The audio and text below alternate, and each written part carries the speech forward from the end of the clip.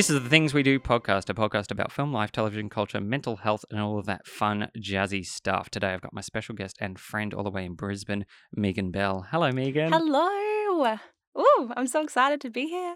Yay! I mean, I want to say before we start this episode, we've talked about this probably for months. I know. And we were meant to originally record, I think, mid-year or something like that. It was kind of like it's been moved a bit because I obviously had holiday and then lockdown and then just like a whole bunch of stuff's happened in between when we were originally going to do it.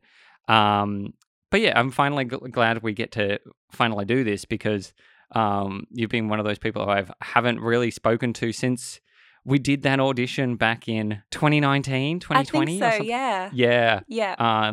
And I just remember you being this sense of, if anyone doesn't know Megan, she is just like this really nice sense of positivity. Yeah. If you ever look at her social media presence, it is a very much a positive, kind, warm person. Oh, good.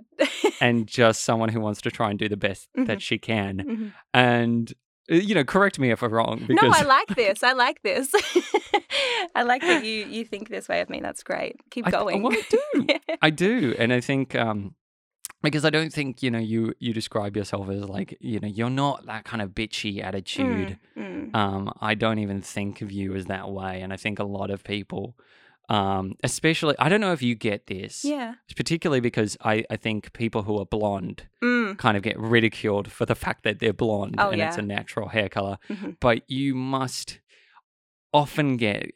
this idea that people think you're dumb or you're a blonde bimbo kind of attitude, especially in the Gold Coast or Brisbane area. Do you find that's common or do you feel like that's way less than it used to be? I do, but I feel like it just comes with the territory, I think, with having blonde hair. But I also like that I get to surprise people when they speak to me. And I think... because you... yeah. It's like, oh, I didn't expect that. But I also think that, especially in the arts industry, girls are usually a little bit more standoffish with me because they just think that I'm maybe bitchy or up myself or whatever it may be. And then when they speak to me, I think it's like, oh, she's actually really nice and like very approachable and personable, which I like. But yeah, I mean, you're very like intelligent. You're very personal, and just. Kind of like not what you expect, which I think really flips a lot of stereotypes on their heads. Yeah, which is great because like especially with the Gold Coast, it's classified as being like bimbos or fake beach tan. people, fake tan, and there's nothing really fake about you. Oh, thank you. which I feel is a very shocking factor for being which it someone really on the shouldn't Gold Coast. be. Yeah, no, I know. Trust me, I know. You're just like everyone judges me. I know. I think because I was born and raised in Melbourne, so I think I'm different from the rest. No. When did you move? We moved up here. Oh gosh, maybe when I was like 13 or something like that. So 13 years in Melbourne, 10 years here, 23. Yeah. So I mean, I probably remember more on the Gold Coast than I do back in Melbourne, but I like to say that I'm from there. Can I just say you Melbourneite you? Yeah. I know, right? And your partner's from Brisbane. Nick, he's born and raised on the Gold Coast. Wow. And is he kind of like a very much more what you describe as a Brisbane kind of Gold Coastian? Yeah. Than you are? I would say so. Yeah. Like, I mean, when it comes, like, let's just compare, like, I'm an AFL fan. Nick is rugby or what? Oh, gosh, what's the right term? Like, he loves the state of origin and stuff. And, I just could not go the Maroons. Yeah. I go for New South Wales because I like Sydney better. You know what the funny thing is? I used to work on the state of origin, and really? I'm not a huge sport person. Yeah, but I do appreciate the state of origin because it's just the rivalry. Oh yeah, the stupid rivalry. I know. That goes. And as a fan of many other things, I totally understand why people are really passionate about teams because obviously, like, you know, everyone has their favorite team, everyone has their favorite players. But when people talk to me, you know, the state of origin, I just laugh because I'm kind of just like, this is between two states. This isn't very big. I know. But they act like this is the biggest rivalry of all time. I know. It's just like the end of the world kind of thing. And it's so funny, like at work, like some of the guys will be in New South Wales and we're allowed to wear our Origin shirts. I don't have one. But and it's just like they hate each other for the entire day because they go for New South Wales or what's that the team called? Queensland. Oh my God. It's just funny the divide that it creates between people, isn't it? Yeah. It really does. And I don't like, you know, that's the thing, I don't fully get it, but I also understand why you like AFL. Like like I remember, like, this is slightly not even to do with the arts industry, but I went to a cricket match when I was young, like when I was probably about 12 years old. My dad took me to cricket and he loves cricket. Like, he really enjoys it. But he took me and he thought I'd really like it. I got so bored that I went walking around the entire stadium, like just on loop, like just doing circles. Yeah, and I mean, like the only ever time I get excited for sports is either the Paralympics, which I absolutely am loving at the moment because I find Paralympics better than the Olympics because it's just people with disabilities doing extraordinarily superhuman things. It's just so admirable, isn't it? It's just it's an amazing thing. And also the World Cup. Like, I love the World Cup. It's one of the funnest times of the year. And when you go and see that, I think it's every 4 years, isn't it? Like something like that, every 4 years. No, I think the World Cup happens. And you know, just the fact that I remember, when I was about 12 and Brazil, I can't remember who they were versing, but they one of the players faked an injury. I got so mad because the other they scored a goal and I was like, that is bad. Screw you for doing so personally offended by it. I know. And I was just like, I don't even know these people, but I'm getting so revved up. Yeah. And but yeah, if it comes to any other sport, totally, I've had producers go, why do you not know these teams? I'm like, I'm sorry, I don't care enough about your sport. I don't want to seem rude, but I just don't. I know. But people get so personally attached to sport, and I just couldn't care. I couldn't. But, you know, like, obviously you get it because of AFL, but, you know, do you feel like that the case with other sports as well? Oh, 100%. And I mean, even with AFL, like, I think I only watch my team because my dad is such a intense Melbourne Demons football player, because my is actually a story. My grandfather, he's the oldest living Melbourne Demons football player. So he's yeah. So he's 97 and he lives in Melbourne, and he's the oldest alive Melbourne football player. So it's quite a oh gosh, I don't know what the word is, but you know, watching them is like a big deal for our family. Yeah. So I don't really care much for any of the other teams. I just like to watch them.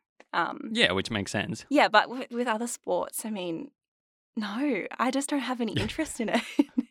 But don't get me wrong, I love figure skating. Oh, yeah. Love it. Like the Winter Olympics, figure skating. Oh my gosh. That's like my dream. Like, I wish I could be a figure skater. That would be amazing. Yeah, I mean, like, I could see that. Yeah. I could see that. How's your hand-eye coordination? Is that good? Not great, I won't lie. I'm pretty like clumsy. Like, yeah, no. I probably wouldn't be very good. I think you'll be fine. I think I was taken out recently by my partner. We went to, before Sydney lockdown and the incredible like longevity of it. Oh my gosh.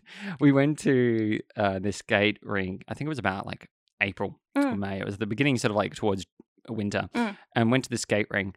And first time I'd ever been on ice skates before, and I did okay. But she did figure skating when she was younger, and boy, has she still got it. Yeah. Like, I'm just like, well, damn. Well, that's damn, the I was thing. watching her in the middle with all the pros, and I was like, well, I'll be here on the edge holding on. I'll support, with my hired skates that are just so gross. They are so bad, and they're so dead. Yeah.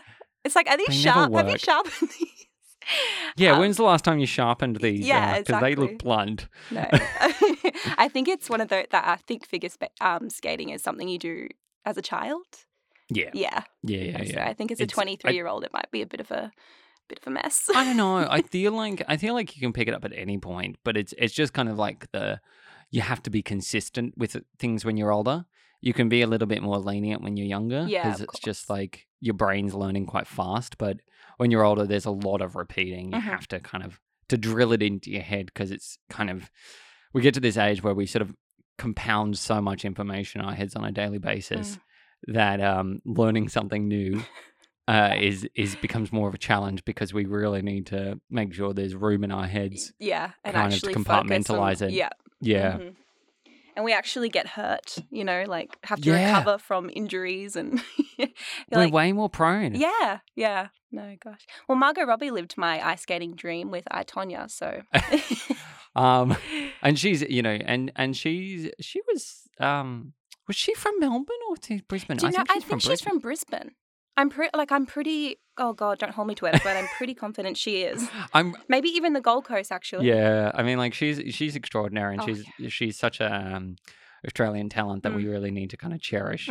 Because as I say this to many people, she is a proper character actor. Oh yeah, and that's what I love about her because she's so glamorous and beautiful, and blonde and blue eyes. But she isn't just that; she does everything.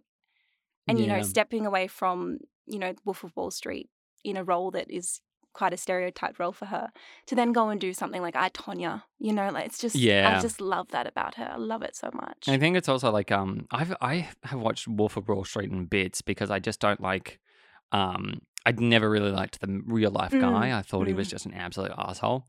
And one of the things I think is it's very hard to swallow like even a 3-hour film based upon him. No, I know. I was never the biggest fan of it either.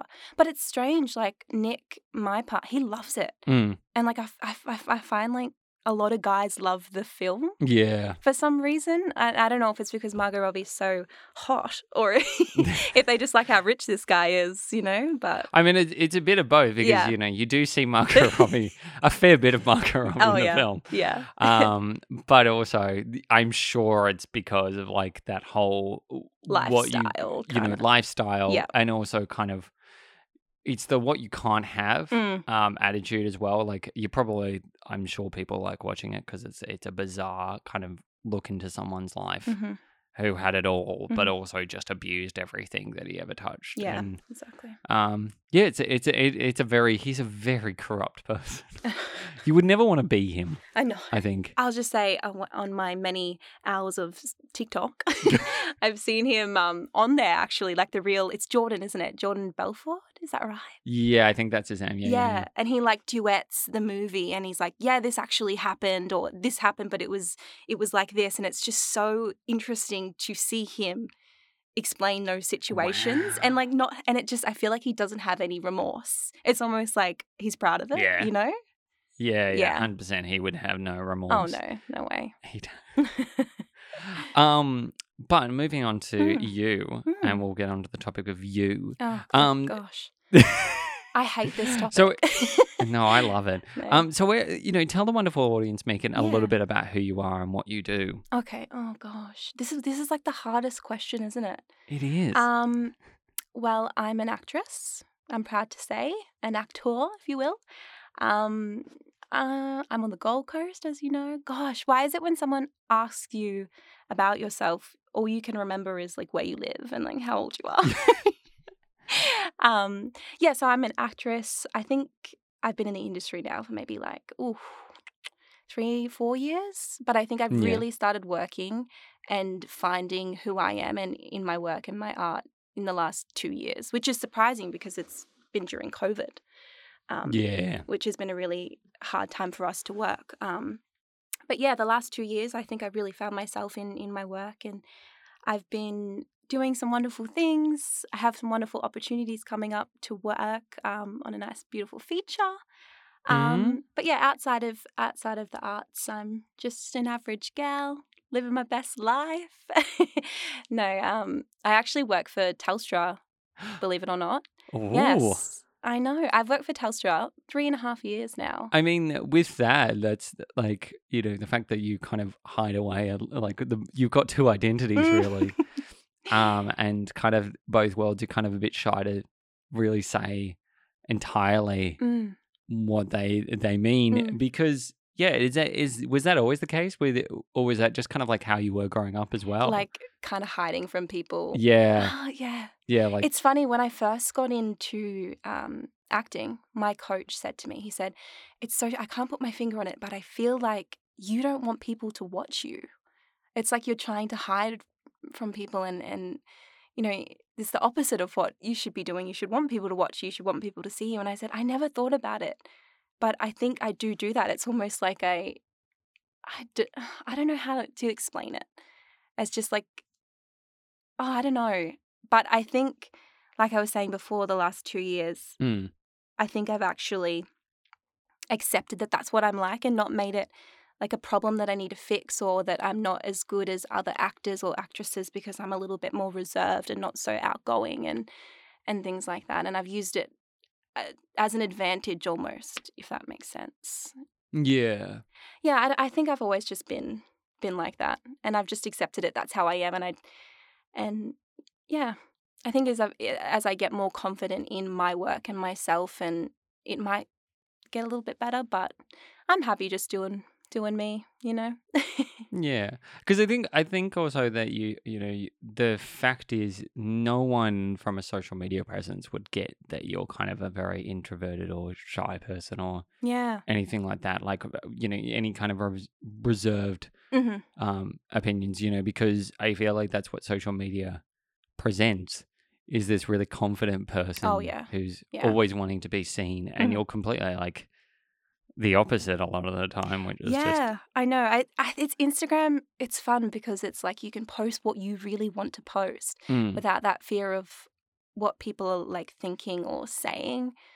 And I think that's what I love about being an actress is I get to be other people, and those people that I'm playing are a lot more extroverted and confident than me, and I just love being able to do that. Yeah. And then I can step back and be myself, and it's like, oh, gosh, that was exhausting.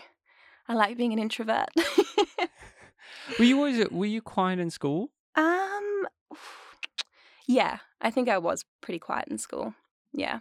I've always been, I think once I get to know people and I feel a little bit more comfortable and I'm like, oh, you're weird like me too, then I start to become more of who I am myself. Yeah. And I mean, I feel like that sounds bad, like I'm pretending to be someone else, and that's not it. I just like hold back my full bubbly, fun personality until I feel safe, if that makes sense. Yeah.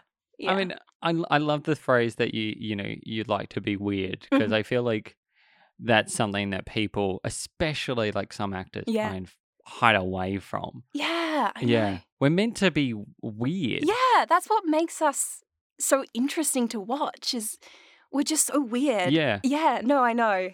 I find that a lot as well. Like if I go into like, let's say a new acting class or something like that, there's always like certain stereotypes of actors in the class, like the really outgoing actress or actor that's super loud, and then like the normal relaxed ones, and then the super, super quiet ones, and then you see them do their work and it's like, oh my gosh. Yeah. That was amazing. Like I didn't even hear you peep before, and and then they go back and sit down and they don't say anything. This is like, whoa, that was incredible. And of course, the extrovert and outgoing actors are fantastic as well, but it's just, yeah, gosh, another tangent I've gone on again. I love it. I mean, it's very true, and I feel like that's something that again is fading about the stigma around acting. I feel like you're more embraced to be weird because I feel like, especially as like probably a bit as a female artist as well. Like you must get this sort of feeling that some people want to cast you as the very pretty role. Yeah. But do those roles appeal to you, or do you want the ones that have a lot more depth? Because you must get that as well. Yeah, like all the time, where people are like, "Oh, you're really pretty, so therefore I want to cast you just as the pretty girlfriend person. or the yeah. When I first started out in the industry, I was worried about that, and my acting coach said to me, he said, "You know what, Megan? If those are the roles that get you in the industry working, they're the roles that are going to lead to bigger opportunities with different roles." So he said, don't look at them as a disadvantage or like, oh, I'm always the girl next door or the wife or the girlfriend. Look at it as, okay, this is when I'm going to get cast out for now. Yeah. I'll do those roles and do them amazingly, put everything into it, and then eventually I'll be able to do the roles that I really want to do. Yeah. Like action, or I love periodic pieces. Love Yeah. them. Oh my gosh. I would love to do a periodic piece, or what's that? Oh gosh. They just remade it.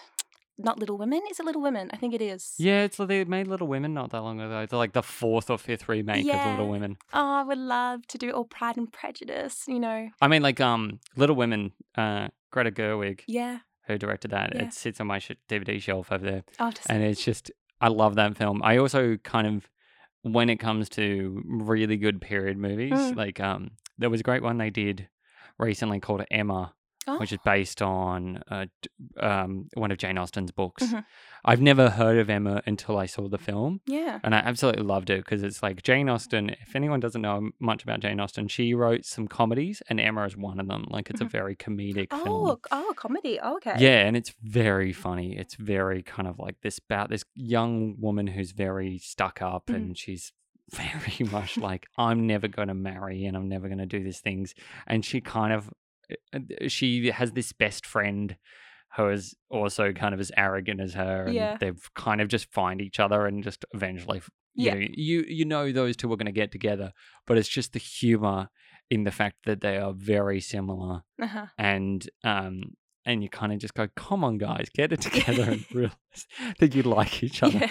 But also, but it's also this kind of like really good, like Jane Austen, she wrote a lot of really good, you know, romance stories, and I feel like she was the pinnacle of moving forward with these independent, you know, thoughts, especially as a female writer. She just knew how these characters were fickle and they were difficult and everyone wasn't perfect. There was a very, you know, the male and female characters were very kind of fighting a lot of the time, and I feel like that was very challenging, especially probably for the time. Oh yeah. Whereas a lot of those characters were written for the male gaze rather than the, you know, and so this was a story that women could love and cherish, and actually a lot of women still read today. Yeah, Emma, gosh, I'm gonna have to see that. Yeah, it's really, really good. I think you would love it because it's a very fun film. It's got a great soundtrack as well. Oh, soundtracks are so important. They are. I just saw I don't know if gosh, I feel horrible because I know that you're in Sydney and you obviously can't go to the cinemas, but I'm sorry. I just saw Free Guy with Ryan Reynolds. Oh yes, I've wanted to see it, and I probably will see it once it comes out on like Apple iTunes or something like that. I promise you will not be able to go through your day without listening to Mariah Carey Fantasy anymore. Oh really? I love it. They use that song in the movie like quite prominently, and it's just I love it. It's so good. I just love when movies like the soundtrack makes you feel like excited, and when you like drive home, you like put the soundtrack on. That's one of those movies. Yeah. I think it's also like you know, the fact that, you know, people love going to the cinema still, even as a lockdown is progressively happening, and no one in Sydney can at the moment. It's funny, there are some cinemas still open, but I think they're not in the high risk areas, and anywhere near me is completely shut. Oh yeah. But as terms of streaming and stuff, I've watched a few films that I really wanted to see in the cinema on TV, and there is something about seeing a film later when you've already seen it in the cinema that I happily do on a TV. But there's some films that I'm like, I want to see this the first time in the cinema. Yeah. Because there is something mind-blowing about sitting there with a choc top or some sort of, you know, popcorn and just sitting and immersing yourself in the world. And it, you know, some people get this gratification from books and stuff, but I've always got it from movies TV shows, because it's just, there is something completely about immersing yourself in that world. And and then just realizing, and there's so many different stories to tell. Yeah. And I think, you know, that rule where like they say there's only 7 stories. Oh, yeah. We recycle them. And I mean, like, to a point that's true, probably. Because, you know, there's 1,000 stories you've seen time and time before. But I think the way we tell these stories differs. And I think that's what's interesting, because like you could watch a murder mystery and you'd still enjoy it because you're trying to work out who did it. It's like a puzzle. Yeah, exactly. But the same with a romantic story. You can change that in any form, or a Western, or, you know, like the genres give it differentiate between, settings and pieces and kind of the political situations as well. So there's many different ways that I think people kind of forget that, you can immerse yourself in a film. And people who say, "Oh, I don't watch film," I'm like, oh my gosh. Sorry. That's like saying I don't read a book. I know. I know. Just do something, And I think as well as, going to the cinemas is like, I mean, the week just gone, Nick and I went to the cinemas 3 times that week. Oh, wow. I know. And on the topic, I know you said Choc Top before. That was the first. We went and saw, oh God, what was it called? Don't Breathe 2. Oh, yeah. Yeah, random, right? Don't Breathe 2. But we went and saw that and I had a Choc Top for the first time. And I was like, what is wrong with me? Where have I been all this time not having these? So good. They're amazing when you need a craving. Oh, they are. But I agree with you on how you feel when you're in the cinema, but also like when you leave the cinema and the movie's like really touched you or made you feel happy and excited. Yeah. But I also love at the moment with all these streaming platforms that we have that indie films get the opportunity to give their stories out there because, we only have 7 stories. Yeah. Saying it's giving new creators the opportunity to give us new stories because we have so many platforms and they don't have that stress of it, not going well in the box office or whatever it may be. Yeah. So I love like going on Netflix and there's a Netflix original or a Stan original and it's like, oh my gosh. Yeah. Like, did you ever watch Behind Her Eyes on Netflix? That rings a bell. No, I don't think I did. Oh my gosh, Martin, you need to go and watch that. Okay. You must. It's a brilliant story and the lead actress is just, there's no words. Get back to me when you've watched it.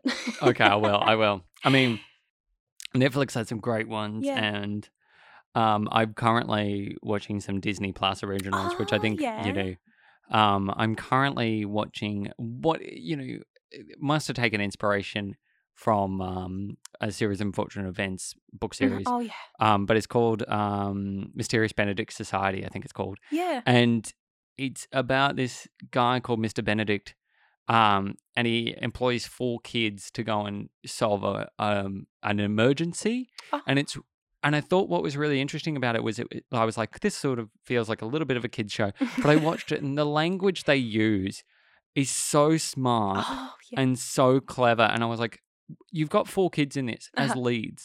And I think what impresses me more is it's told as well to adults. So teenagers and young adults and, people even, my age, when you're just like almost 30, still a young adult. You get 2 years though because of COVID. So you're not. Yeah. You're minus 2 years. Thank you. I'm still like, I'm 27. Yeah, 27. You're fine. But I mean, like, that's the thing, I watch these things and I just think that there is an audience for everything. And I think when shows especially are really written smart, like they really know what they're trying to write for and their art style is really clever and it's unique and it's different.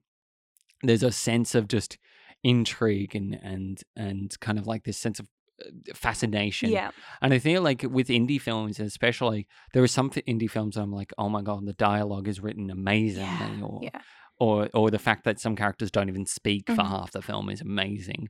But yeah, you kind of forget that indie films are an experimental piece or they're kind of like this really challenging piece of artwork. And I feel like you and I are in the privilege because we're artists, so we like to watch these things. Yeah. But I mean, like there are so many people who would never give these the light of day, even in pandemic times. Exactly. Yeah. No, they would see like that it like isn't in the cinemas or whatever, and just not even give it a shot. Yeah. And I mean, like the films that get sequels all the time, like the Fast and Furious franchise.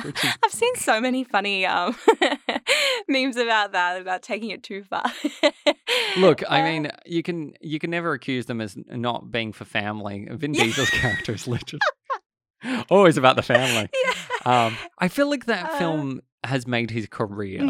Oh, yeah. Because he can't do anything else after this. That's it. No, and I don't think he could have done much before. Oh, yeah. It's just, and I don't mean this in a cruel way. He's just a monotoned actor. Yeah. He is his accent is so thick that it comes out very gruff. Yeah. And very flat. and I'm sure he's a lovely man in real life. Yeah. I'm sure, absolutely sure he is. Just in case he's listening, keep talking. Yeah. But he's just one of those actors that I'm like, if it wasn't for the Fast and Furious career, I don't think he would have made that many films. Nick and I were actually talking about this the other day because we saw one of the funny family memes. And we were talking about how The Rock is always The Rock in every movie. He just plays him and it's just amazing.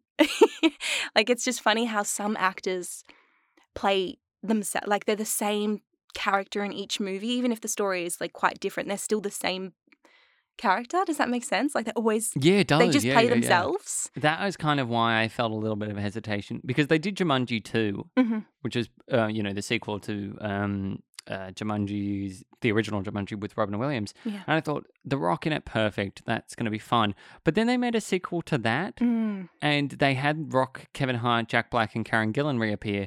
And I just got nothing new from it. I didn't feel like they needed to make a sequel of a sequel. Yeah, that's the thing. Like, I was like, if you're going to do a sequel, do it about a bunch of other kids playing this game and then a new set of characters, because I feel like watching the same characters. And even though they changed, like, who was the Rock character, and it still felt the same.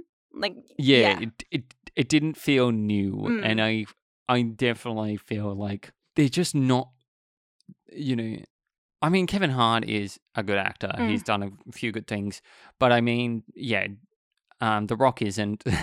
Jack Black is. He's done a few things, and Karen Gillan. But it's just like when you're putting all your focus on The Rock, it really limits how much interest I have, which is why I'm really excited to see Black Adam. Yeah, because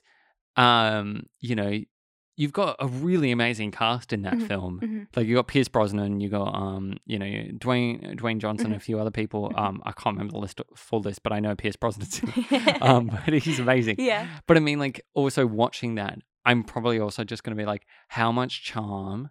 Because this character, if people who are fans of the character know that he's he's a villain, so he's not meant to be a hero. And watching Dwayne The Rock Johnson be a villain is probably still going to be him charming. Yeah, I know. Like, that's it, isn't it? It's not going to be anything else. It's just him, and he's so great, and I just can't see him being. Yeah. Yeah. Like, I'm going to like him even though he's the bad guy. Yeah, got to like him. Oh, yeah. But but I mean, like, with that all in aside, do you ever get, when you're doing roles or anything like that, do you worry that people are only casting you for you, or are you very wanting them to cast you for the character as well? Like, how do you feel about your reflection of your own acting and everything as well? Oh, that's an interesting question, isn't it? Because with the roles that I have coming up, the characters are very real, so they're very, like, they're just like normal people that I feel like I can just step into quite easily. Then they haven't been so different that I feel like it's like character work, if that makes sense. Like, I feel like with one of the characters I'm playing in a horror short that I'm doing, I feel like I can just step into her quite easily and just, obviously have elements of her backstory and her timeline, but I feel like I can also bring myself into it a little bit. Yeah. But I think, this early on in my career, I'm happy to be me not be me completely, but have parts of me in the roles that I do. But in the future, I would love to do character work. I would love that. That just interests me so much. It's just such a fun world. And yeah, I just don't think I've had the opportunity to audition for something like that just yet. So, but yeah. Yeah. I mean, it's also like, I definitely could see you in, like, various different roles. Yeah, I love actors that do everything, that can do anything, and are never like, oh, my ultimate, I love her. Emma Stone. I love Emma Stone. Oh, really? I love her. I just love everything she does. And who's the other? I don't know if you should know her, Sarah Paulson. Oh, yeah. Oh, man. I just love that woman can pick up any role, and they're so different, and she just kills it every time, and you forget that it's her. Yeah. You think, oh, this is the character in the movie. You forget that it's the actor. And that is like my absolute aspiration in my career, is to be like that. To not be Megan Bell in the movies, to be the character. Yeah. And like Sarah Paulson's also like just had a absolute career with the American Horror Stories, and she's been in almost every series. And do you know who else is fantastic? Florence Pugh. Oh, Florence Pugh is amazing. I can't believe that she gets so much slack for her weight. I think she looks. That's the thing. Okay, that must be something, because that happens so much on media. How girls look, and especially in that industry. Yeah, Florence Pugh had started on a film. I remember the first film I ever saw her in was called Lady Macbeth. Oh yeah. Have you seen it? No. It's a very indie kind of film. And I remember being taken to the cinema. I had no idea who she was. Like, I was like, my friend was like, let's go and see this film. It looks really good. Yeah. I was like, all right, I know nothing about it. And it was about this young woman. It was a period story, but this young woman married to this older gentleman. And like they didn't really get along, and anything, and then she started having an affair with like I think he was like a stable boy kind of situation. Oh yeah. And then she murdered her husband, and then it kind of went on a downward spiral of everything. She became like quite insane. Yeah. But it was very interesting because she was 19. She was like 19, 20 at the time, so she was very young when she did this film. Yeah. And there was so much. Like I was kind of surprised, because it was one of those indie films where there's a lot of nudity, there's a lot of sex scenes, and there's just a lot of like kind of not confronting in the way. It was just a lot of like, oh, this is kind of like edgy drama. This is very intriguing drama. And I remember thinking, gosh, he's brave for someone who's 20 and just to do a role. Yeah, kind of skyrocketed to stardom. That film. I think the first film I saw Florence in was Malevolent, actually. Oh, yeah, it's a scary film. I think that's the first one that I saw her in. But I can't believe that she gets slack for her weight. It's just, and it's silly because, we're in 2021, everyone should just let everyone do what they want and look how they want and be who they want. And as a female in this industry, there is so much pressure on that topic and how you look on screen, and I hate that it's like that, but I feel like it still feels like that. Is that something you worry about as well? I don't want to admit it, but I think it definitely is, and I hate that because it's such a materialistic aspect to, and nothing compared to what we do. But I feel like. Yes, and like some castings, for example, I'll get and they'll request a full body shot. And I always think to myself, I wonder if they're asking for that to see what you look like full shot. Yeah. And yeah, I mean, I'm a very, like, as you probably know from all my stories, I love health and fitness. My partner, he's in the fitness industry, so I'm very surrounded by that and I love it. But I do definitely feel the pressure to like keep myself a certain way. Yeah.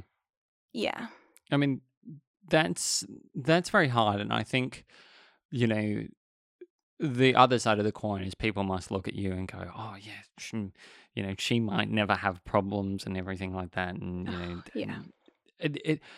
I completely disagree with that statement. I wonder how you feel on it, because people, because you're so active and all about fitness and health, that must drive you crazy when people still kind of must look at you and go, oh, you're not quite perfect, or anything like that. What goes through your head when people are still like this? What do you feel?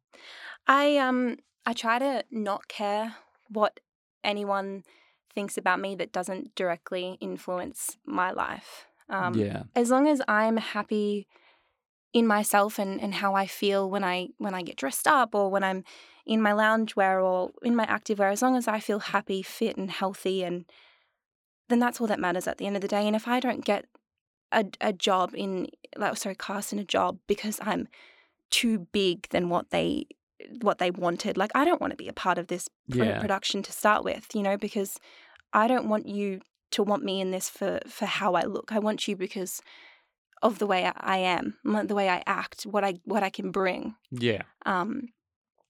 But yeah, it's definitely hard to not care what people say or perceive about you. But I am really trying to just only care about what I think and feel and what I see. Yeah, which I think is admirable. And I especially like, lockdown's one of those hard things at the moment because a lot of people worry about, gaining weight and losing weight and everything. And I used to, before the pandemic and everything, I used to, go to the gym quite regularly. And now kind of like since the pandemic, I've sort of like slowed down and not worried about it as much. That's not your fault. I know. But I mean, also for me, I used to be very worried about how I used to look and constantly kind of going, I don't look right and I look, overweight or I don't look healthy or anything like this. But the thing is, at the end of the day, as long as I feel happy and healthy, as you say, you're in a better position because exactly, like, a lot of people worry about these things, especially and I feel like the pressure is way more on you as a female artist and other women out there, but. Yeah, it's very challenging because there is this expectation that you've always got to look a certain way and what classifies as sexy and what classifies as beautiful. Exactly. And especially with, an actress in the caliber of Florence. Yeah. So wonderful. And even she has this pressure and gets criticized because she's not as skinny as someone else in her field. Like, why does that matter? Like, did she not do an amazing job in that film or the films that she's in? Yes, she did. So why does it matter? Like, just let us do what we want to do. She's happy. Like, why do you have to try to influence that? Yeah. It's just frustrating. But I don't think it'll ever go away. It's been like this for forever. I mean, like, but yeah. How do you then gauge with audition stuff that you want to approach? How do you know when you go and meet people in the industry of who might be good and who might not be? I like to think that I have pretty good intuition. I know that sounds cringy, but like if I'm in a casting office and it just doesn't feel right straight off the bat, and then I get offered the role. Like I know I got offered. Oh gosh, this was like maybe a year ago. I got offered a role, and I said to Nick, it just doesn't feel right from the start. Sort of the way they've spoken to me via email. Is not respectful, and I don't have an agent, so I'm representing myself to get the work, and I feel like sometimes they take advantage of that. Yeah. I mean, people say, any role is a good role as long as you're working, which I definitely agree with, but if you're in a position where you don't feel comfortable and you don't feel respected and you don't feel like you're being treated as a professional, I think it's okay to say, no, this isn't for me. Yeah.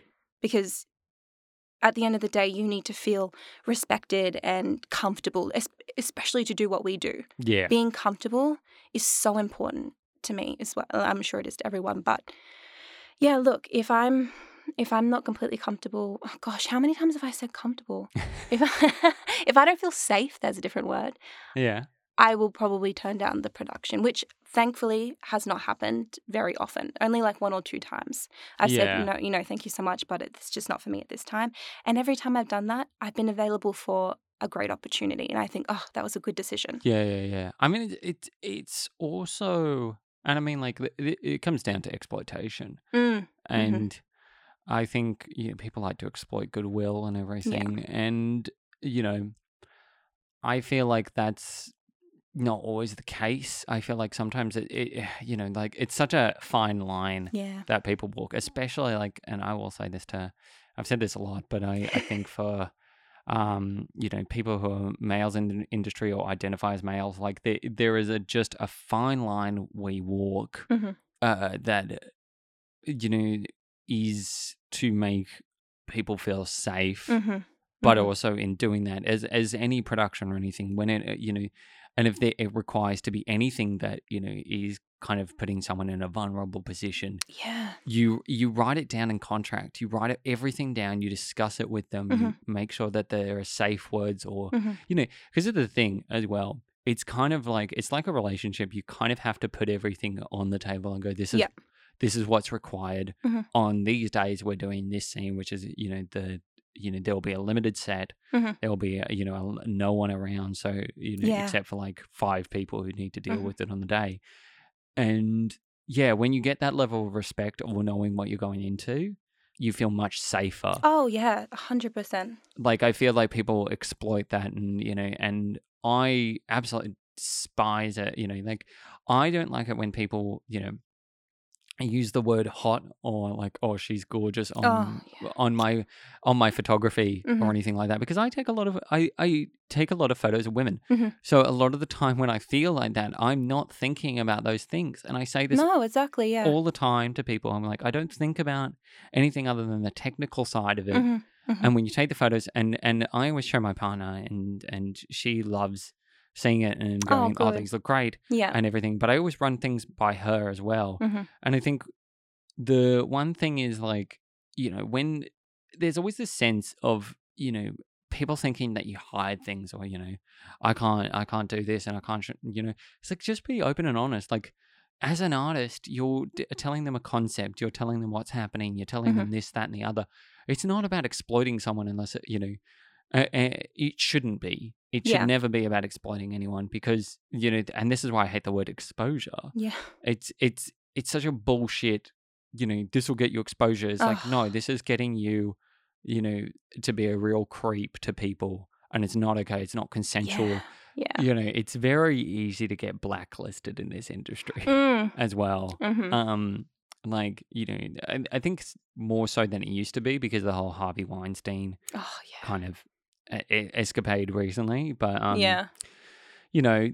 the thing that I think a lot of people don't realize is just how much people will reprimand you for inappropriate behavior nowadays, or just how many people won't come back. And like, I've definitely dealt with email chains of people who I think aren't professional, or just, language, as you say, like language that people use, and or people I've worked alongside with and I wouldn't want to work alongside with again.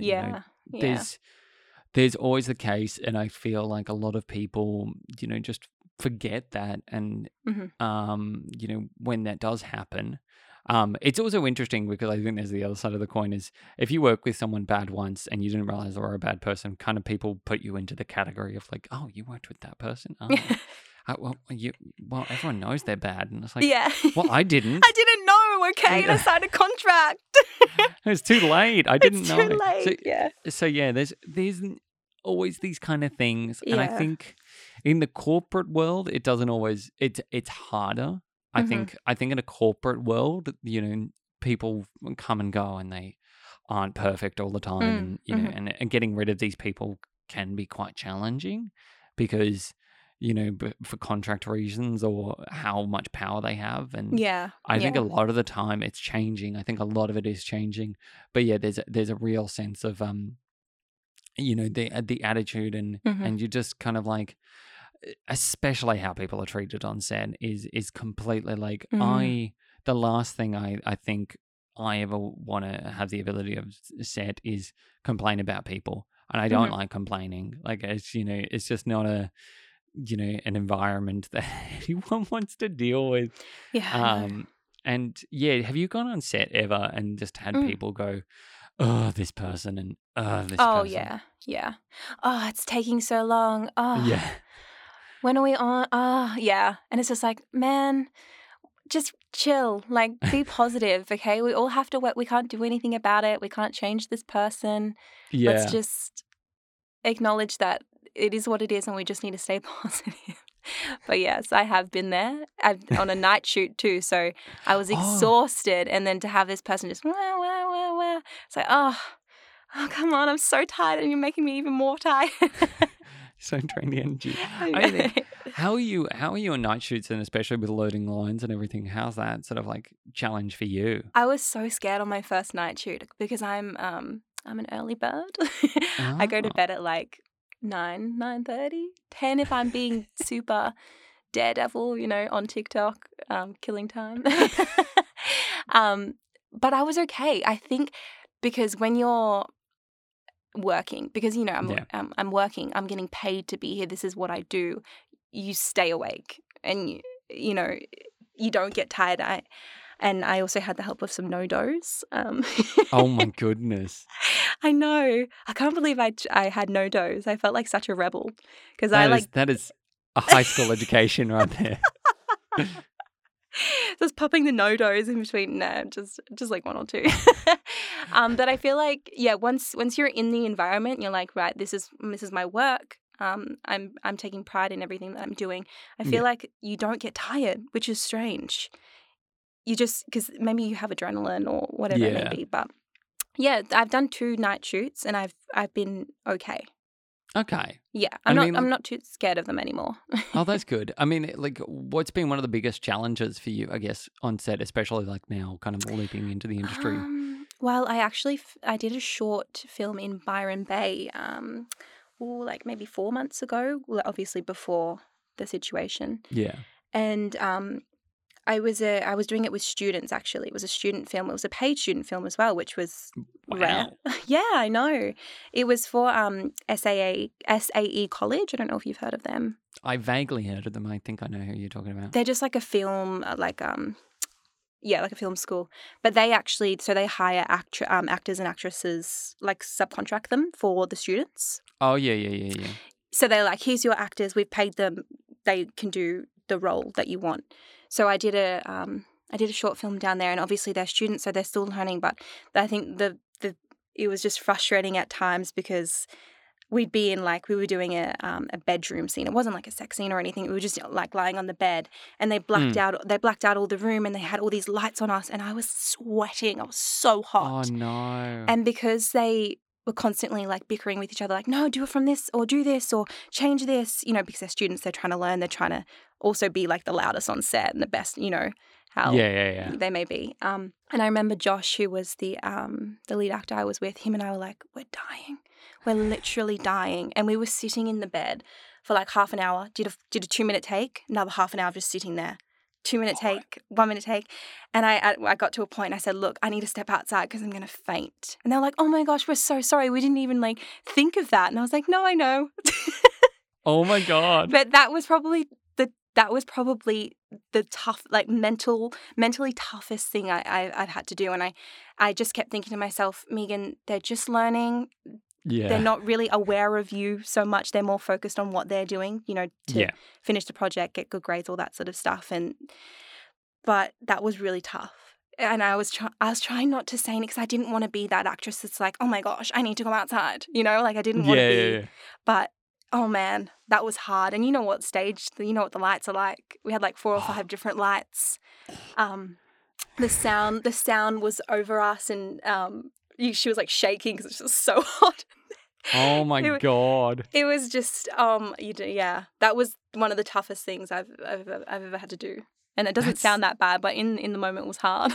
Yeah, I mean, like pretending you're at a normal body temperature when you're sweltering. Yeah. Is it's like that thing of I've seen people film in the middle of winter and they're meant to look like they're in summer because that's ridiculous. I had that as well on that shoot. It was so weird because during the day it was hot, but at night or early morning it was freezing, and we had to do an early morning scene where we were watching the sunrise over the mountain. And Martin, it was the coldest I think I've ever felt.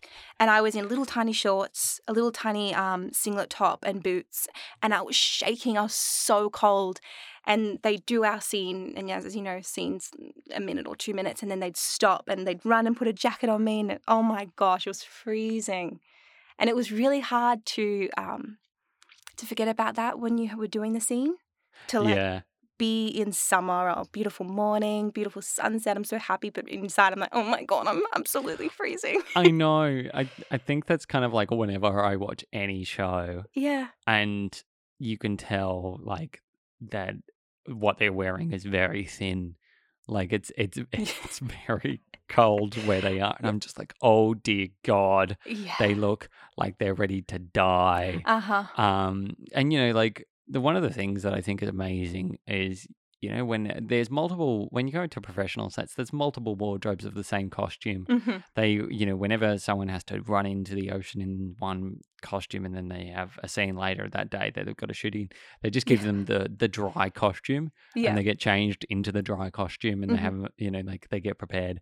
but it's always kind of that surreal feeling of like, as a viewer of the show or of the movie, you always see them in that same clothing, so your brain just kind of assumes that it's always the same thing. Yeah. But it's actually probably like multiple different clothing items that they've had to change into, Yeah. you know, of the same kind of shirt, but, you know, with the same rip on it, and they've just got to keep it consistent because of the, you know, what they've been required to do all day. It's funny, people that don't work or haven't had experience on a film probably don't realize how hard it is to be the continuity person. No. I remember my first job. I didn't even realize it was a continuity person. This was like 4 years ago or whatever. And I was like, oh my gosh, that makes so much sense. Yeah. You're very important. No wonder you're so angry at me if I like move this. But yeah, that one person that's just like, don't move that. That was like that last take, put it back. You don't, like, as not an average, gosh, I shouldn't use that word, as like a outsider that's not in the industry, you don't even realize that those types of people are what help the movie be. Yeah. You know? I think yeah, that's always kind of the thing of just pretending and yeah, like, you know, just getting it right per scene. I think and especially as you say, scenes the setup between shots can sometimes take a while. Oh yeah. And I think that lighting, I remember shooting one scene all day, and it was, you know, barely 40 seconds, but it took us a whole day to shoot because there was so much makeup required. There was so much, you know, like, stuff, and we had to walk through the scene. We started at 7 a.m. I had been up since 5 a.m. Started at 7 a.m. We didn't start shooting until 10 a.m. because of the makeup. And then we wrapped at 4. But it was one of those situations where, you know, suddenly the light was really overcast, so we started filming it was overcast, and then it got bright in the middle of the day because of the sun. So you have to wait until the sun gets behind clouds again, and then you continue filming. So you kind of, you prioritize, okay, well, the light's out, so let's break for lunch. Then we'll come back, do touch-ups, and then go back into it. So yeah, your brain kind of goes, oh, you know, this is kind of extraordinary for like a minute and a half worth of material. Yeah. But it takes you a whole day sometimes to do. It takes a whole village as well. Yeah. Just, for something that what viewers see is so simple. 20 seconds. Don't even remember that scene. Took us an entire day. It's so surreal because people think that filmmaking, especially with acting as well, that it's so easy. But acting is one of the hardest things to do. Oh yeah, because, you know, and do you you know, like, obviously because you mentioned before that, you know, you think acting gets a bad name and a bad rap, and, you know, wanting to be an actor. Do you feel like people underestimate actors a lot as well? Oh, 100%, 100%. And I think as well, like, when we make a film or a short film or whatever, TV commercial, whatever it may be, we act for about 10% of it. The rest of it is us sitting around, learning lines, getting our makeup done, changing our costumes, rehearsing, table time, all that sort of, like, we're acting for such a small amount of it. So the rest is just like, I think some people that aren't in the industry as well would think maybe that we just rock up and we're just acting the whole day. Yeah. Oh, how much fun. They just spend the whole day acting. It's like, no, I spent the whole day talking to my castmate. I spent the whole day going over my lines, and then I shot for 10 minutes, and then that was it. Yeah. And I think as an actor, people think that it's just like a fun, like, glamorous job, and you just want to do it to be famous and be a celebrity. But it's like, no, it's nothing like what you think. It's very different, and it's actually hard at times, especially when you have to do a scene that requires high emotional investment. Yeah. Like, I have in the feature, there's a scene there that's quite intense, something that I've never experienced before, and I've been trying to find ways to get myself into that state, and then trying to figure out how I'm going to get out of it after that. Yeah. Get out of that mental position.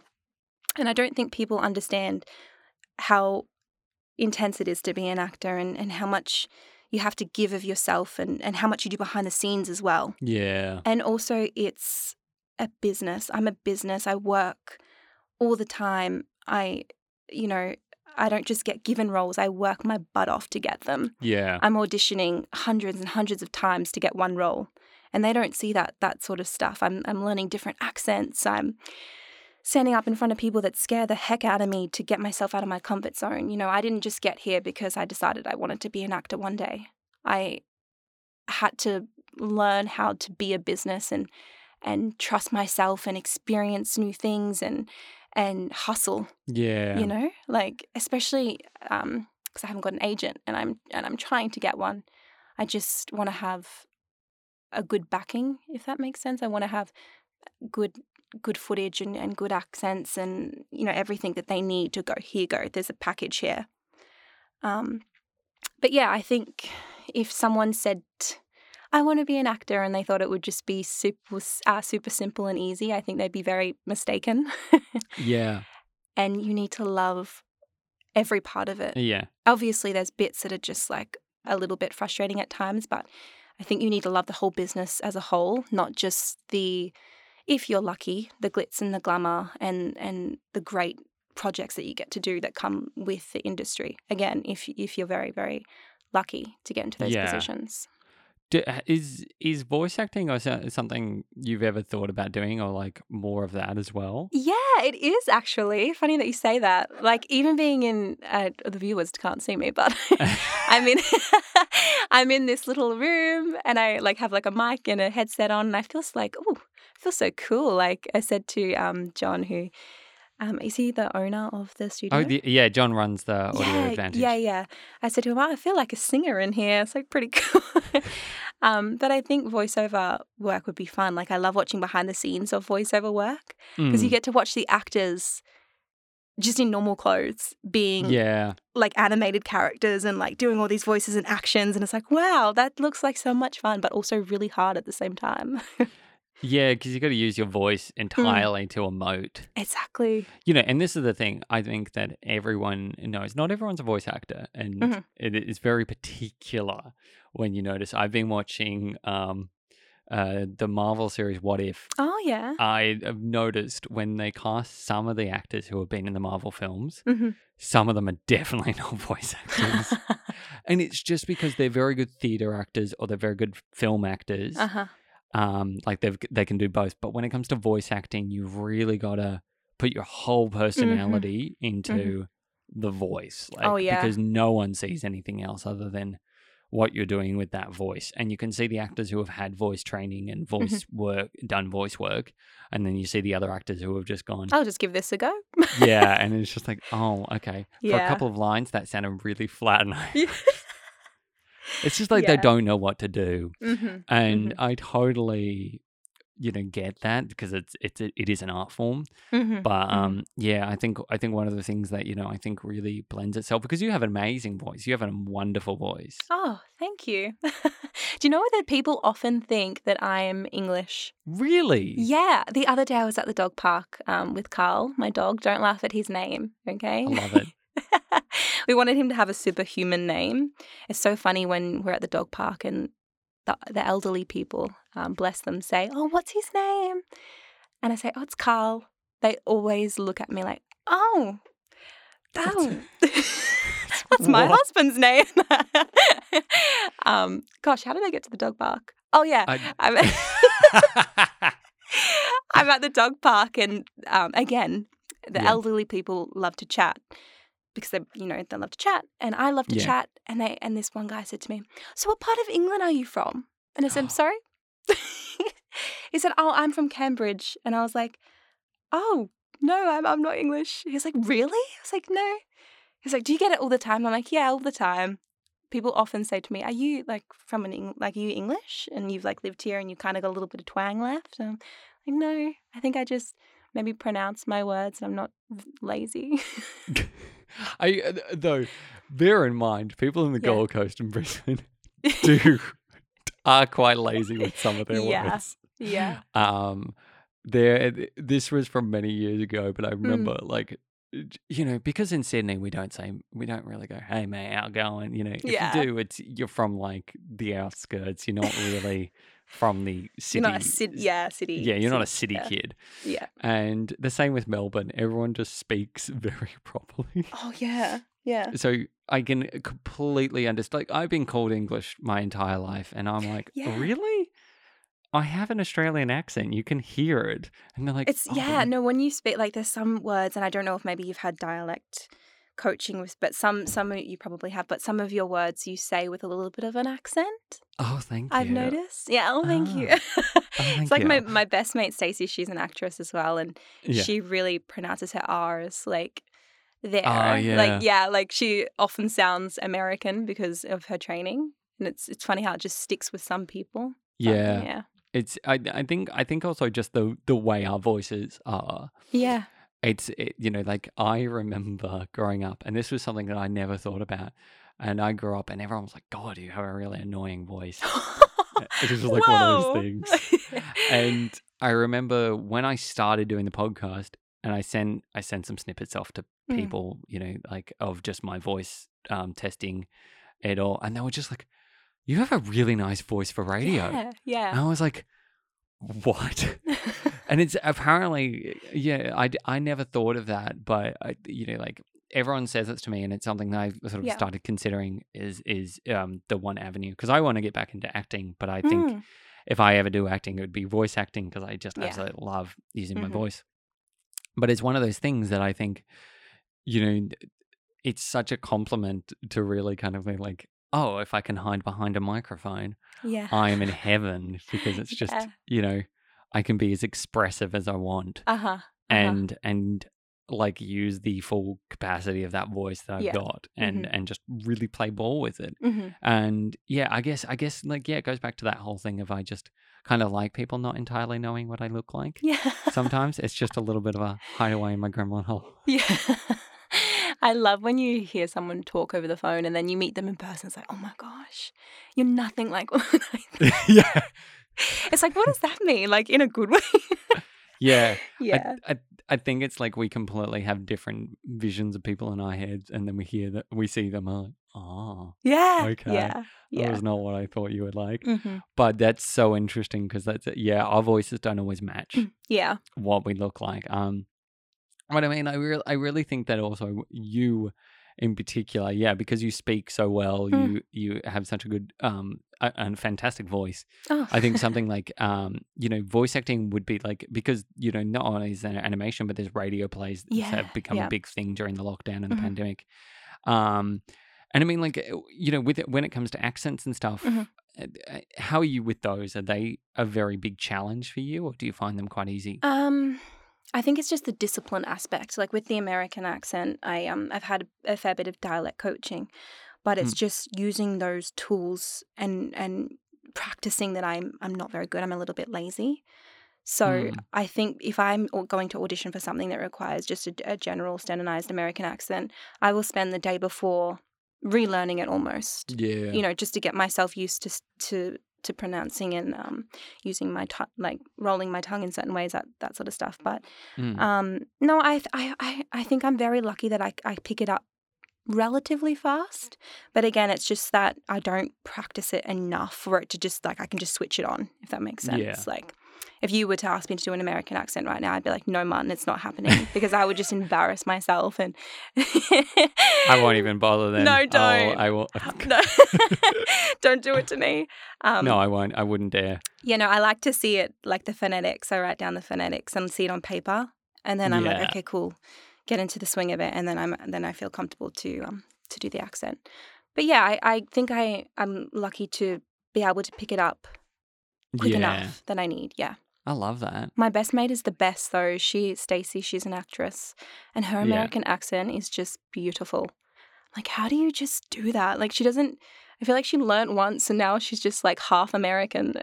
She just flips it on, and you're like, what? It's like, gosh. I think.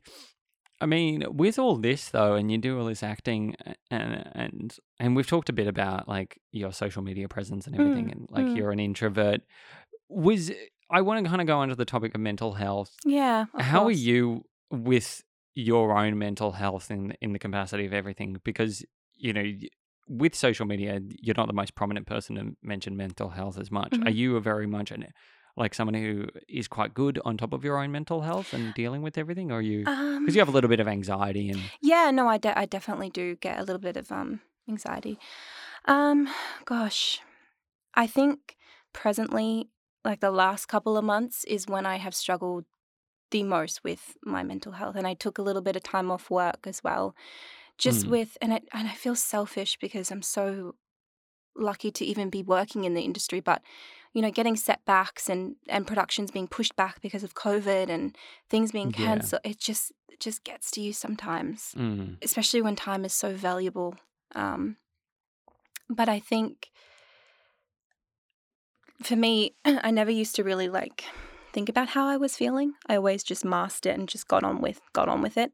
There are Yeah. people that have it worse than me. Like, what have I got to be upset about or whatever it may be? But I think recently with COVID going on for so long, that has definitely affected me a lot. Yeah. There's been points that I've said to Nick. I said, Nick, if this continues the way it is, I want to pick up some study outside of my acting, because I want to have something that I can put my energy into when I can't do this, because every time I get pushed back or I get told, no, we can't do it because it's lockdown, it just gets to me. It gets me down so much, because it's something that you love and you care about and you just Yeah. want to do, and someone keeps going, nope. And especially, as you would probably know, Martin, our industry doesn't get considered essential. They don't care about the Yeah. small productions, the indie productions, the actors and actresses that are trying to get out there and work. They don't care about that, Mm. But yeah, I think for me, actually recognizing that I'm not okay sometimes and giving myself the time to understand why, Yeah. I've just recently learned how to do that. But yeah. Yeah. I mean, like, that's hard, especially because, like, I know you were feeling a bit, of anxiety coming onto this. Yeah. Um, It's funny how and that what just was, evaporates. Like, as soon as I yeah. start talking, it might just be you because you're so wonderful. But as soon Oh, as I start talking and go, oh, you know what? I actually do deserve to be here. I do. And I think that's the thing, Martin, is that I get in my head where I don't think I deserve to be yeah. speaking about this do you know what I mean? Like, I don't think I'm worthy enough to be on an acting podcast. But then I think, heck no, yes, I do deserve to be here. And then that anxiety goes away when I start to feel more confident in myself and what I'm saying. I'm like, oh my gosh, I actually do deserve to be here. I know what I'm doing. Yeah. Yeah. Yeah. And absolutely. And I feel like that's the thing. I can only tell you from, Hmm. what I think of you, but it's, it's interesting because it needs to be that self love as well, and that Yeah. self Yeah. care, Definitely. because if you don't have that, and I say this to everyone, if you don't have self love and self care, no matter how many affirmations or Mm. confidence building someone's give you, it will never feel like enough, because Exactly. Yeah. you won't live to your full extreme. And I think, yeah, it's absolutely, you deserve to be here because you are not only a positive person, but you are a real person. Mm-hmm. And I think, that's the thing that I think this industry lacks, is Mm-hmm. a lot of realness when Yeah. it comes to, the anxiety and Mm-hmm.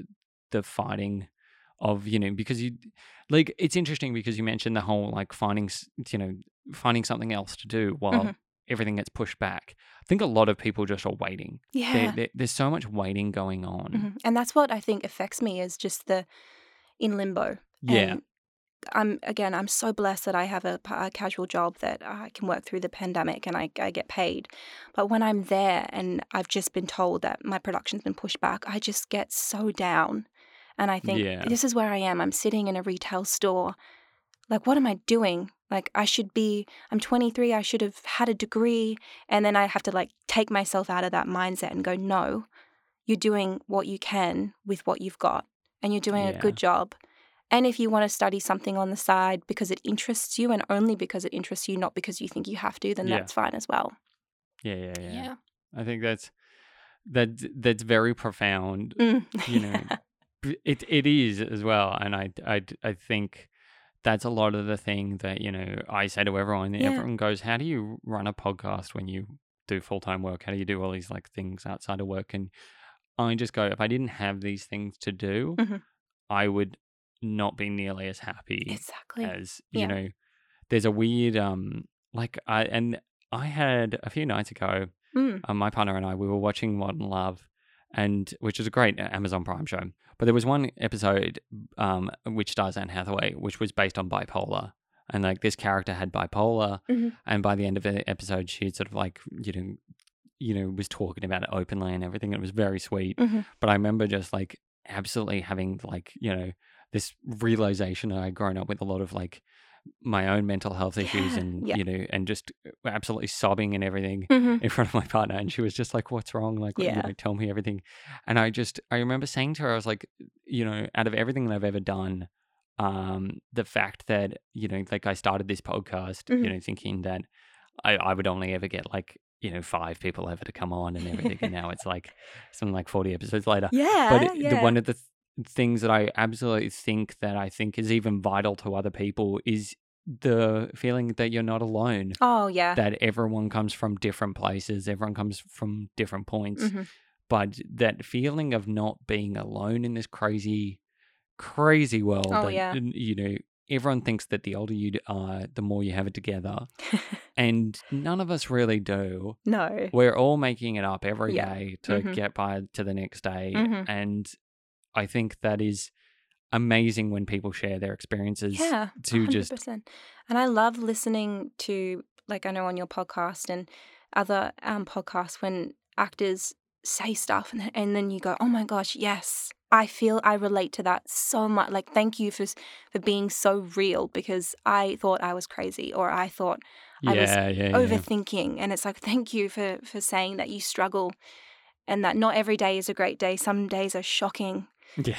Like there'll be some nights and I'll just think about, I don't know, childhood or things that have happened in the past, and it just is a trigger. And it's like to normalize having that high level of emotion every now and then and getting really upset is awesome to know that that's normal and that happens to a lot of people. Yeah. And it's okay, you're not in the wrong because you get upset or things get too much sometimes. Yeah. I think it's just be genuine. Yeah. And you make it far. Yeah. You'll make it so much far. And I just honestly think like I can't wait to see the project you're about to next do once it finally comes out and you're able to film it. They're gonna premiere it in Sydney in the cinemas there, so I'll get you in. We can sit together. Oh yes, please. I hope you like horror, because I love horror. I remember I read the script and it was like, I think it was 190 something pages. And it was at nighttime. I don't know why I decided to read it at nighttime. And I was genuinely so scared. I turned Nick, God bless Nick, my partner. He's like my knight in shining. He always reads my scripts with me. He does my my auditions, even though, he's not an actor. And some of his reading's a little bit, how you going? He's great. And we were both reading it. And I said, Nick, turn the light on. I said, I don't know how I'm going to do this. I'm going to be genuinely scared. Like, no acting required, because I'm scared. But yeah, I hope you like horror, because you're in for a treat. I can't wait to see it. And I mean that genuinely. I can't wait to see it. No, and me too. I think it'll be an absolute blast. Also, you'll be in Sydney filming it. So I know. This is an excuse to come and visit. Well, we just got sent our contracts the other day, and our schedule is 29 days, but it's Monday to Friday. Hopefully, of course, things might change. We might be working on the Saturday, but I'll have the weekends off, so I'll just pop on down and we can hang out. Oh yeah. Yeah, let's do it. We'll go and get coffee. We'll go, hopefully you can debrief, get me out of the crazy mental state. Yeah. I mean, I will love every second of it. But also, like, you can just regale me with all the stories. Oh, yeah. Just complain. Will Nick be coming down with you? I think it's all very dependent on the accommodation, because one of the other actresses is in Melbourne and the other two are in Sydney. And I think there's obviously a few cast and crew all over Australia. Yeah. So it just depends if they're going to house us together or if they're going to put us in separate accommodation, because I'm not too sure just yet. No, that's totally fair. And I know, like 29 days is not a long time. No, yeah. Which is sort of just very easy comparatively to, if you're away for 6 months. Yeah. Which, it might happen one day. And I think that, my partner and I were talking about this morning, which was like, if we ever had to work over, long distance for a while, it was just like, It's all with our industry. It's always the possibility, and Yeah. it's just a surreal feeling, but it does happen. And Is your partner in the industry as well? yeah, she Yeah. Oh, is. okay. She works. She works in programming at the moment. Oh, But cool. yeah, she absolutely. Sort of we talk about that, and we just like talk about moving Yeah. sometimes, and just going where what would our jobs entail if we Mhm. moved, and what would we do, and it's just that conversation happens quite a bit. Mhm. And yeah, it's a very surreal feeling where you just go, oh, okay, like Yeah. where will you live, and Yeah. what will happen, and Yeah. and what will you do? But that is entirely I think on the tables. I think it'll be if if I am housed with the other actors, which will be great because that sounds like so much fun. I think it'll be a good experience and good practice for me to be away from someone that I spend a lot of my time with. Yeah. Because it's obviously going to be very present in my career. But I take my hat off to our partners in this industry. Yeah. Because obviously we do roles where we might be married or intimate with another actor on screen. And I always talk to Nick about this, and I'm like, I'm so grateful that you know that it's just a job. It's a job. Yeah. And I'm acting and I'm an actor, and this is going to be something that you're going to have to overcome every now and then when I do roles that I'm in a relationship or whatever. Yeah. And it's just, because I know your partner's in the industry, so she might understand it a little bit better than someone that isn't. Yeah, she is. And I mean, like, I'll give her, I'll commend her immensely, just because at the beginning of the year, one of my friends asked me to do a shoot with her, and it was like a lingerie kind of style. And I remember discussing it with her beforehand, and she didn't even think twice. She was like, yeah, that's fine. Yeah, and it didn't even cross her mind. And I think that I've dated people who absolutely get very fussy about that stuff. And it's really nice to, just at the end of the day, go back to the person you love and just go, this is coming home to you is the best thing, rather than coming home to Eddie. And it's just so funny because we're sort of like, as actors or anything, we're sort of like there's always thought of this flirtation or anything like that, and there's really not. No, I know. You're just, it's like hanging with friends. Exactly, because it's so not like, let's talk sex scenes. Sex scenes are so not what you think they are. No. They're so like organized, and there's like someone telling you where to move your arm, and like how long you kiss for, and like do a kiss on this. Like, it's not like what you think. You have like a big sweaty mic guy over you, and like it's not intimate. It's not sexy. It's not anything. And I always say that to Nick. I'm like, Nick, like, you've got nothing to worry about. And like, after that, I'm like, oh my gosh, get me out of here. It's like once it's done, you're just like, you're kind of like, oh, okay. Yeah. And I always love during rehearsals, like whenever you have to do any like kiss scenes and stuff like that, there's always like the option of like, you don't have to kiss. Like, you can always be like, no, we'll just save this for the take. It's almost more awkward than like, I know. Don't you think? I think so. I'm like, thinking if you're going to kiss on, I mean, like, I think that this is my 2 cents. Yeah. I absolutely think rehearsing a kiss is not a bad idea. I think just because it gets it out of the way. It does. That whole trepidation of just, and then you just go on with the take, and it's much more organic. But absolutely, I do think that I had this conversation with my partner recently, and she was just like, "Oh, if you had to kiss anyone, I wouldn't want to like necessarily hear about it." Like, Nick says the same thing. I wouldn't tell you. I wouldn't describe it. Oh my gosh, guess what I did today? Yeah, like, I just like, yay. Yeah. Nick's no. like, just don't tell me about it. And like, if I have to watch it, tell me when it's coming. And then I just have to skip over it. I can close my eyes and then we'll move. Oh, that's funny. In situations like that, like in like let's say classes, when we have to do a kiss scene, which isn't very often, but if we do, I think it's just less awkward to address like, oh, we got a kiss, woo, then like not address it and then like awkwardly like do a kiss.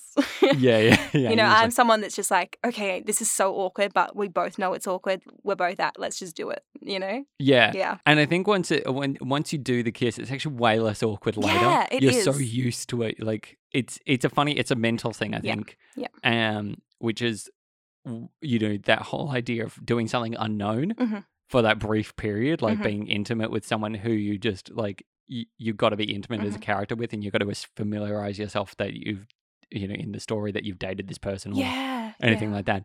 And the moment it happens and you just kind of go, cool, that was nothing. But it's that build in your head of just everything going, okay, once we've leapt over it, we can now move on and not really think about it. And you can think about what you need to do in that scenario. It's you compartmentalize it and break it down. It's such a method. So many steps to just a kiss. I know. It's true though. It's absolutely true. Yeah.